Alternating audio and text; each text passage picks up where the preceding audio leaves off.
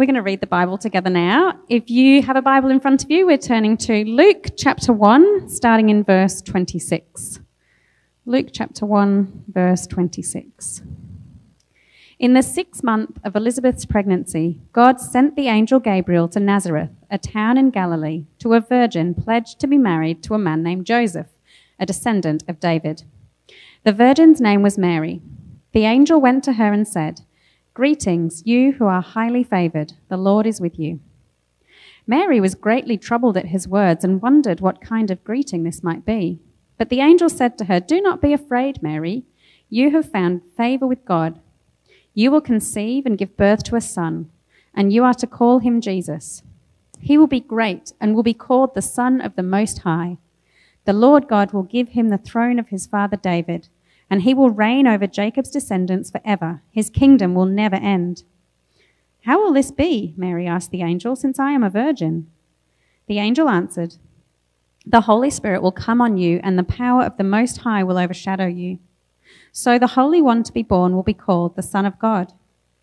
Even Elizabeth, your relative, is going to have a child in her old age, and she, who is said to be unable to conceive, is in her 6th month. For no word from God will ever fail." "I am the Lord's servant," Mary answered. "May your word to me be fulfilled." Then the angel left her. And then a few verses on, we read that Mary burst into song as a response of worship to the words that the angel had brought her. So if we turn down to verse 46 and read from there. It says, "And Mary said, 'My soul glorifies the Lord, and my spirit rejoices in God my Saviour, for he has been mindful of the humble state of his servant. From now on, all generations will call me blessed. For the Mighty One has done great things for me. Holy is his name. His mercy extends to those who fear him, from generation to generation. He has performed mighty deeds with his arm. He has scattered those who are proud in their inmost thoughts. He has brought down rulers from their thrones, but has lifted up the humble. He has filled the hungry with good things, but has sent the rich away empty. He has helped his servant Israel, remembering to be merciful to Abraham and his descendants forever, just as he promised our ancestors." Thanks, Cathra. G'day, Establish. How are you going? Good. I want to say g'day to you if you're tuning in online as well. Particularly, actually, if you're tuning in online, we want to say that we love you, and we want to very much make you feel welcome, that you're part of this community as we worship together. We know that it's hard when you're tuning in on the live stream. You don't get to enjoy the relationships and the singing and all of that kind of stuff. We just want to let you know that we love you and we're praying for you. Let's keep on going together. I'm going to pray for us before we jump in and think about peace, and just pray for myself as well. Father God, I just thank you so much that we get to gather together and sing songs of praises about your Son. Lord God, we thank you so much that Christmas is a time where we can reflect and think about what it was that you did over 2,000 years ago. But Holy Spirit, I ask that today you will help us deeply believe who it is that you say you are and what it is that you have said you have done and will continue to do, and that might be something that really impacts the way that we live and the way that we hold out this message of peace of the gospel. And I just pray, Lord, that you'll be with me as I seek to help us understand this, and more importantly, to see who you are. Amen. We all long for peace, don't we? And there's probably nobody else in my life who epitomizes this more than my brother-in-law, Hickey, or his real name's Jonathan. We call him Hickey. He works hard in one of the best coffee shops in Ireland that he started with my sister, Emma.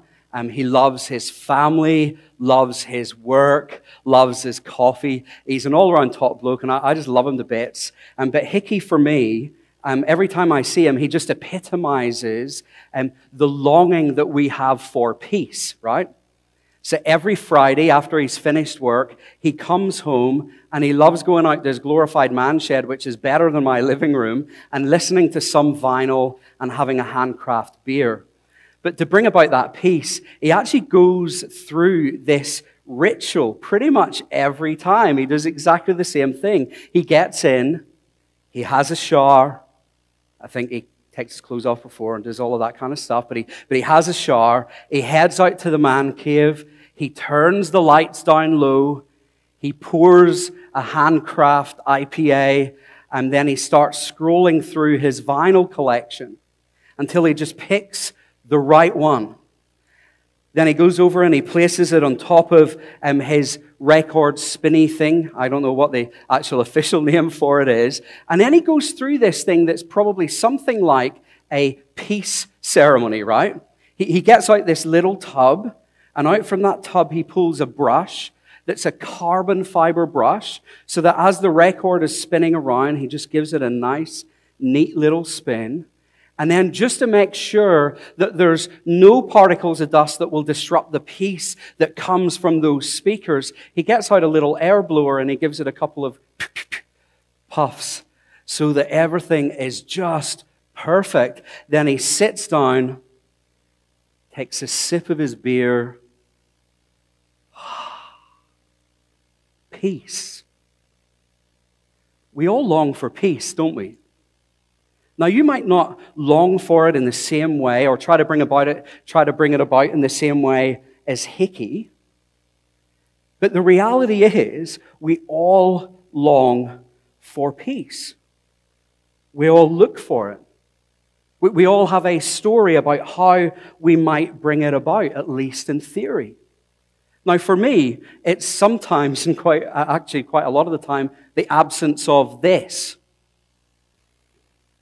I don't know if you see that there. That was my average sound level for the week in the Murray household, and it just says loud on average for the whole week. And I can tell you that that probably wasn't the loudest week in the Murray household. That's probably just kind of pretty standard there. So for me, it's that. For you, it might be something different. But there's something about each of our pursuits, regardless of how it is that we think we might bring it about, that is exactly the same. And that is that they give us a small slice of the peace that we were made for. These moments actually remind us deep down that we were truly made for peace. But yet at the same time almost, they also give us this stark reminder, don't they, that this peace that we have just found even momentarily just falls short. And it will ultimately end. The vinyl will stop. The holiday will finish. That moment of calm that you've managed to get through mindfulness will be invaded. That slice of the peace that we have been made for and the peace that we have been searching for gets shattered by someone or something else, doesn't it?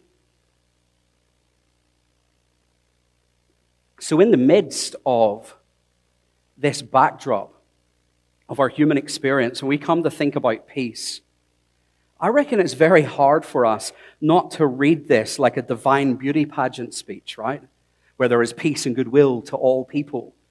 And just go, man, this has got no substance. My experience says that this cannot be attained. So is this the peace that Jesus brings at Christmas? How does our experience actually help us to engage with what it is that we see in the Bible about Jesus as the Prince of Peace? Does he actually bring the peace that you long for? Well, I reckon for us to kind of engage with this a little bit more, it's actually really important to highlight something in the Bible story or parts of the Bible story that helps to validate your experience, right? That actually helps to affirm your desire for peace and helps us understand why the moments when we find it just doesn't seem to cut it. You see, according to the Bible, right, you were indeed made for peace. That's why you search for it.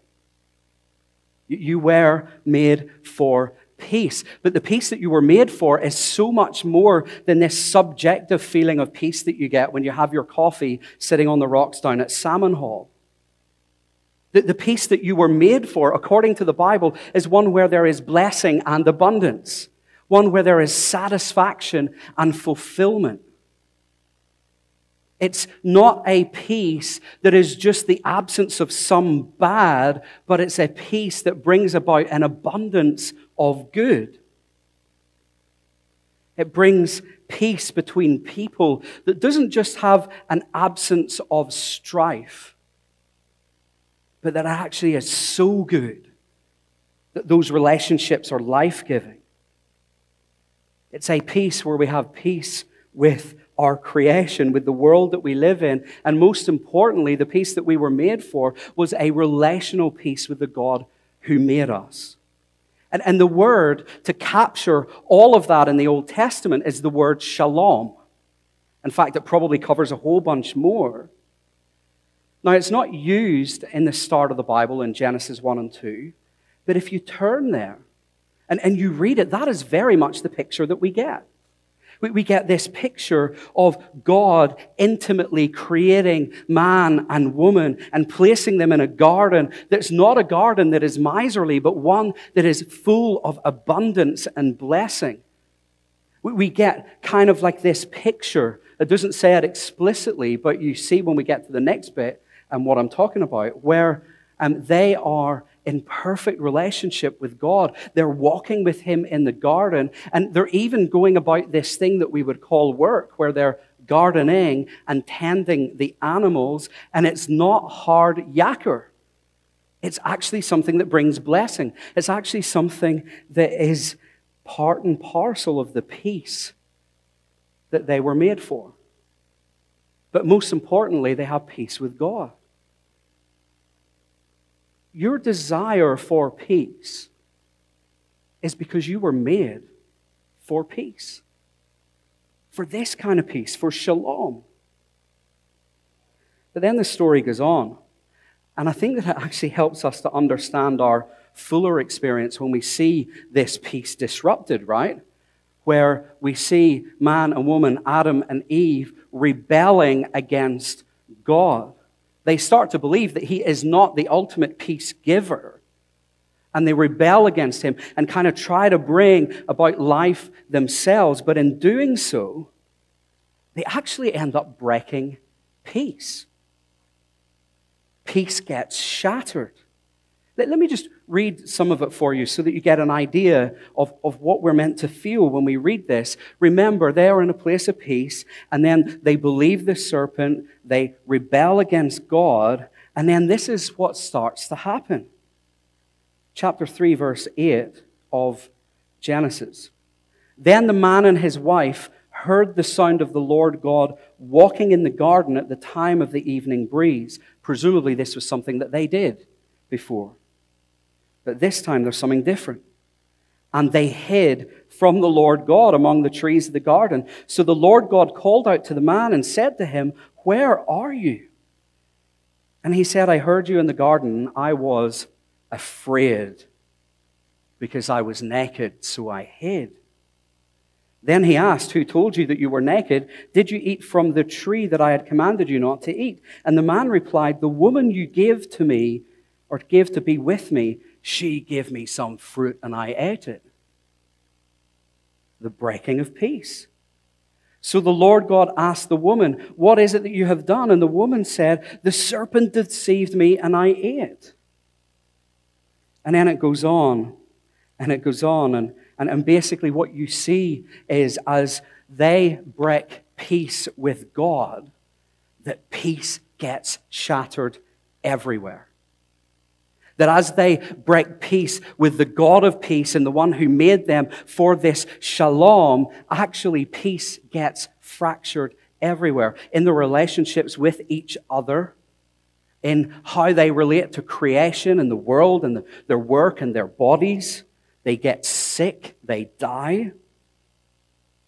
This lack of peace, according to Genesis, shatters peace everywhere. And that helps us understand the experience that we have in our search for peace that just doesn't quite seem to cut it. That's actually the story that we get over and over again in the Bible. We search for peace because you were made for peace. But it doesn't quite fulfill because that peace was shattered. That's why you have moments where when you do find a little slice of peace, it's this strange mix between fulfillment and frustration. That's why when we look at the lack of peace in our world, we can't help but dream of something better. Here's how one of my favorite authors on this idea of shalom or peace puts it. His name is Plantinga. What a name, Plantinga. And this is what he says. In the Bible, shalom means universal flourishing, wholeness, and delight. A rich state of affairs in which natural needs are satisfied and natural gifts are fruitfully employed. You see that it's not just talking here about the absence of strife. It's talking about abundance and blessing. But see where this is connected to. It's a state of affairs that inspires joyful wonder as its creator and savior opens doors and welcomes the creatures in whom he delights. Shalom, in other words, is the way things ought to be. Shalom, in other words, is the way things ought to be. That's why we long for peace. Because deep down we know that we are made for this shalom. Yet our experience is one where we know that it's not what it ought to be, right? You know that. So how do we get this peace that we long for? How do we actually bring it about in our lives? Well, we could attempt, couldn't we, to live more peaceful lives. There's a lot of stuff at the moment about mindfulness and about how we might live at peace, either with one another or just even with ourselves. We could rest more. We could get rid of the things in our lives that don't bring us peace, or the people who don't bring us peace, and we can add in a whole bunch of things that do. And that wouldn't necessarily be a bad thing. But it follows, doesn't it? That if the reason that we actually lack peace in the first place is because we don't have peace with God, the one who gives us the peace that we long for, then what we need most is peace with Him, isn't it? That if the breaking of peace with God was the thing that shattered peace everywhere, it doesn't matter how much we go and pick up the pieces and try to create it here and here and here and here, if that thing is not fixed, then all we get is a dud at best. And thankfully for us, I reckon that Christmas is a great reminder for us that our Savior, that our Lord has actually opened up a way and welcomed us through His Son and invited us to this kind of peace. And when we look at the story of the Bible, we actually see that this was always His plan, right? Like that this was always His plan to bring about restoration and peace for everyone who would believe in Him. And in particular, and we actually see later on in Genesis, Him opening up the doors for the way of peace through a promise to Abraham. That essentially God would bless the world through him and bring in peace. Then again, we hear a similar promise, but this time to Moses. And that promise of a king or of a God who would come and bring peace, we hear over and over and over again. And here's what it says. It says, welcome. Welcome. Welcome. A promise that if people would actually find peace with God and walk with Him, would bring shalom.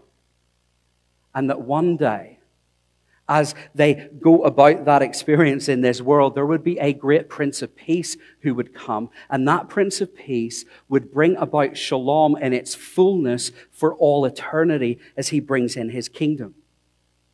He would actually fix and rebuild everything that was broken. He would mend it back together just the way that it was intended. But for the Old Testament people of God, as they waited, as they advented, if you like, God had actually put a place or put a thing in place that helped them to restore peace with Him. He actually approached them and opened a door through these promises and created a way that they could actually deal with the thing that broke their relationship with Him, sin. And the way that they did that in the Old Testament was through the sacrificial system, right? And you had these priests in the temple, and they would do a series of sacrifices to God to atone for sin and guilt and shame. But then they also had another sacrifice. And I want you to hear this, right? And it's a sacrifice where they gave thanks. Thanks to God that not only had He opened up the door, but He had actually enabled them through this process to find true peace with Him, to find shalom. And that sacrifice was called, does anybody know? The peace offering, or the fellowship offering. And you can have a look in Leviticus 3 and 7, and you will find it there. But the thing is, this process, and we'll come back to it in a moment, this process that God had set up, or door, if you like, that people could come through so that they might find peace, was the only way and the only place where they could find it. They actually couldn't do it just by trying to be good people. In fact, even if they went about this thing that God had set up just by mere externals, doing religious-y things, that wouldn't work. Because what it required was this internal, heartfelt recognition that was expressed through the externals of the sacrificial system. Just going through the motions wasn't enough. It had to be something that was internal. But as they did this peace offering, that was the offering of thanksgiving to say that peace was and had and would be found in God. That they would no longer be His enemies. And do you know what the word for that is? That the word for that peace is the word shalem. Now, if you kind of just make it all guttural at the back, it'll make it sound like you know Hebrew. But it's just shalem, which is actually a root word for shalom. But shalom wraps this idea up into it as well, because it's actually much more explicit.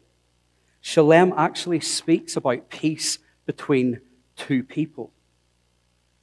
It actually is a peace that is brought about after a recognition that someone has done something to break that peace, and that had been acknowledged, and then through a sacrifice, and you can actually see that in Exodus and whatever as well, but through that sacrifice, those two people didn't just come to a truce where they stopped fighting or just rubbed it under the carpet, but they actually were brought into peace with one another. Their relationship was restored. Their relationship was mended. And it's that kind of peace that we need. And that's what happens through the sacrificial system.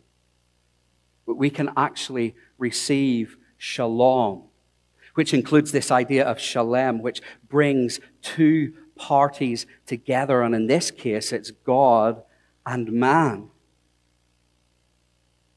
by accepting Him and His invitation. And it's a peace that the people of God and we can actually experience even subjectively as we walk with Him. Psalm 1, right? Blessed is the person who walks in the way of the Lord. What's the blessing? It's peace. It's actually a slice of peace as we walk with the God of peace. Blessing, abundance, flourishing, life, satisfaction. But for the people of God in the Old Testament, there was still always this sense of the fact that this was incomplete, right? That where they had peace with God objectively, and that was true, that their experience in the world, their subjective feeling of peace, was something, and that was still a mix of fulfillment and frustration. And it wasn't frustration because the peace of God didn't satisfy, in one sense. But in another, it was a frustration because the peace that they received subjectively as they walked with the Lord was nearly just like a little appetizer. It was something that got you excited for the main course and the thing that was to come. When I go out to a restaurant, I would eat appetizers all night long because I love them. And every time I eat them, I want more. It's that kind of frustration. It wasn't a frustration that was brought about because God wasn't coming good on his promises either. That he would actually bring peace to Israel, like Kathra read from Isaiah. But it was a frustration that came about from them not understanding that actually what God was wanting was to bring peace not just to Israel, but actually to the whole world. That he would bring in something far bigger, a shalom through the Prince of Peace that would be never ending, that would be perfect. So you can imagine, can't you, right? We can transport ourselves back 2,000 years ago, that after generations of waiting, after generations of anticipating, after generations of stories and experiences of fulfillment and frustration, after promises being reiterated in Ezekiel, after promises of a baby to be born, when a baby is born, that seems to fulfill all of the prophecies that we read about in the whole Old Testament, you can imagine the excitement, right? That maybe, finally, shalom would be ushered in. That this peace that we've been longing for all along would come. And we feel it when we read Luke 1. Have a look with me at Luke. Look at Luke. Luke 1 and 2, right? But verse 31. This is when Gabriel speaks to Mary. Kathra read it out earlier. You will conceive and give birth to a son, and you will name him Jesus. He will be great, and he will be called the Son of the Most High, and the Lord God will give him the throne of his father David. He will reign over the house of Jacob forever, and his kingdom will have no end. That's kind of like a beer cracked open, vinyl on the thing. This peace is about to come. The waiting for the full expression of the peace that we're longing for is going to come because the Prince of Peace is here. And he will bring it about. And that's why Mary sings the song that she sings. That's why she sings in verse 54 about how God had helped his servant Israel, remembering his mercy to Abraham and to his descendants forever, just as he spoke to our ancestors. This excitement is why the angel proclaims good news to the shepherds in Luke 2, verse 10. Don't be afraid, for look, I proclaim you the good news of great joy that will be for all people. Today in the city of David, a Savior was born for you, who is the Messiah, the Lord. And that Messiah would actually bring about peace. He would actually bring about the shalom that we've been waiting for. Now, this is remarkable, right? I want you just to kind of recall what it is that we've just been talking about. Because you see, remember that back in the garden when there was peace, who was it that broke peace with God? Or who was it that broke peace between God and man? Was it God? No, it wasn't. It was actually man. It was actually our rebellion and sin that broke peace with God. And that broke peace everywhere. And the thing about this story that I find so remarkable is that rather than God waiting for us to come groveling, making us do penance, or withdrawing from us and just kind of going, you're on your own, repeatedly, he approached his people.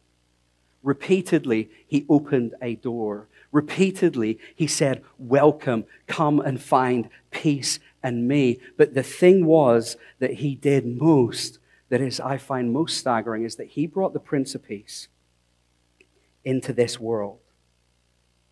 That he actually stepped off his throne and into a manger, coming as a baby, so that he might bring peace. Far from actually leaving us on our own, far from making us come groveling to him, which is kind of probably what we deserved, right? He comes to us. He offers us peace. In fact, it's even better than that. Excuse me, sorry. I'm not having a lot of peace. A fly just flew into my throat. Sorry.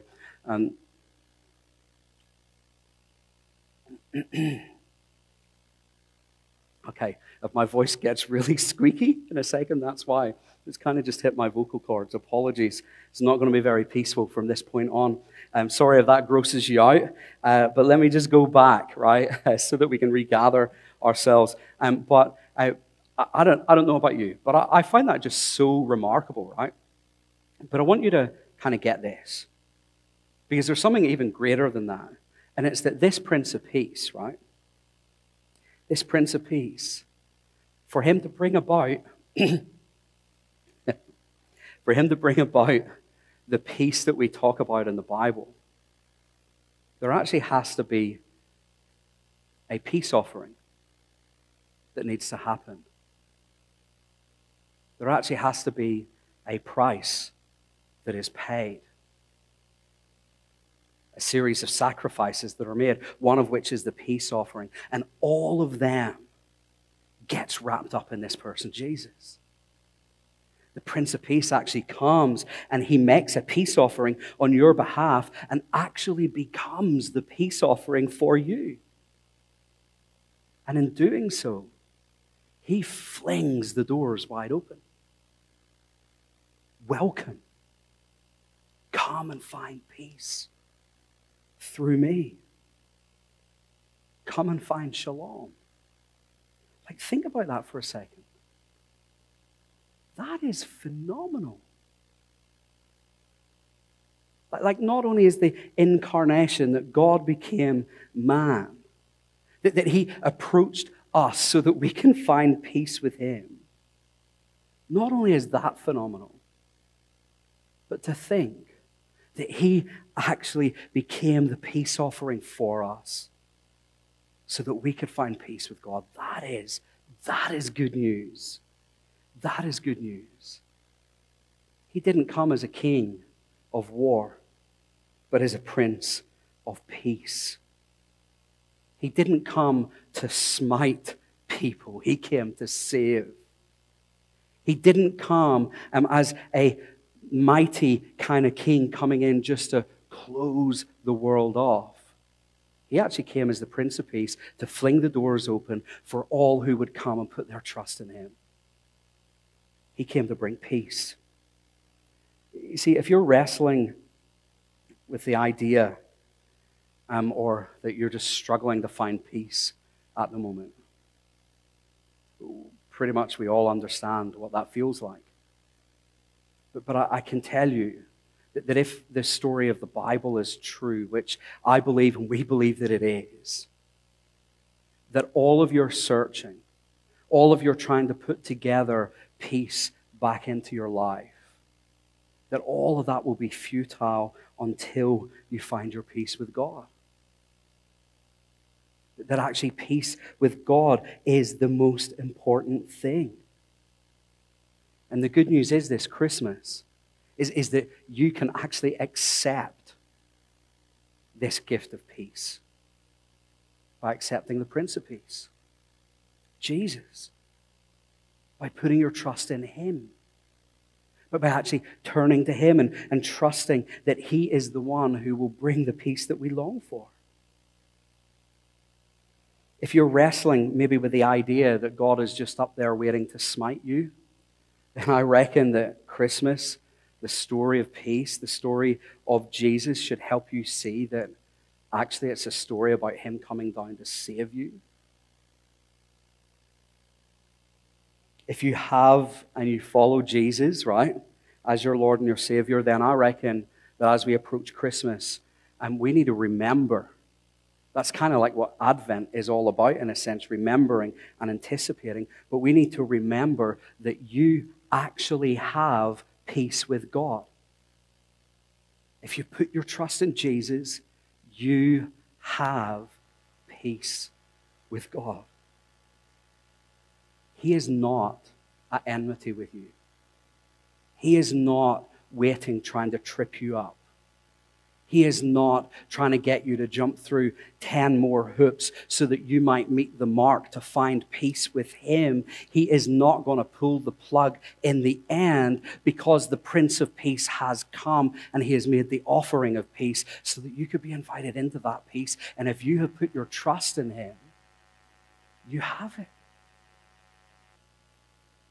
Without a doubt, Romans 5:1, therefore, since we have been declared righteous by faith, we have peace with God through our Lord Jesus Christ. You have peace with God. That's remarkable. It's not a small thing.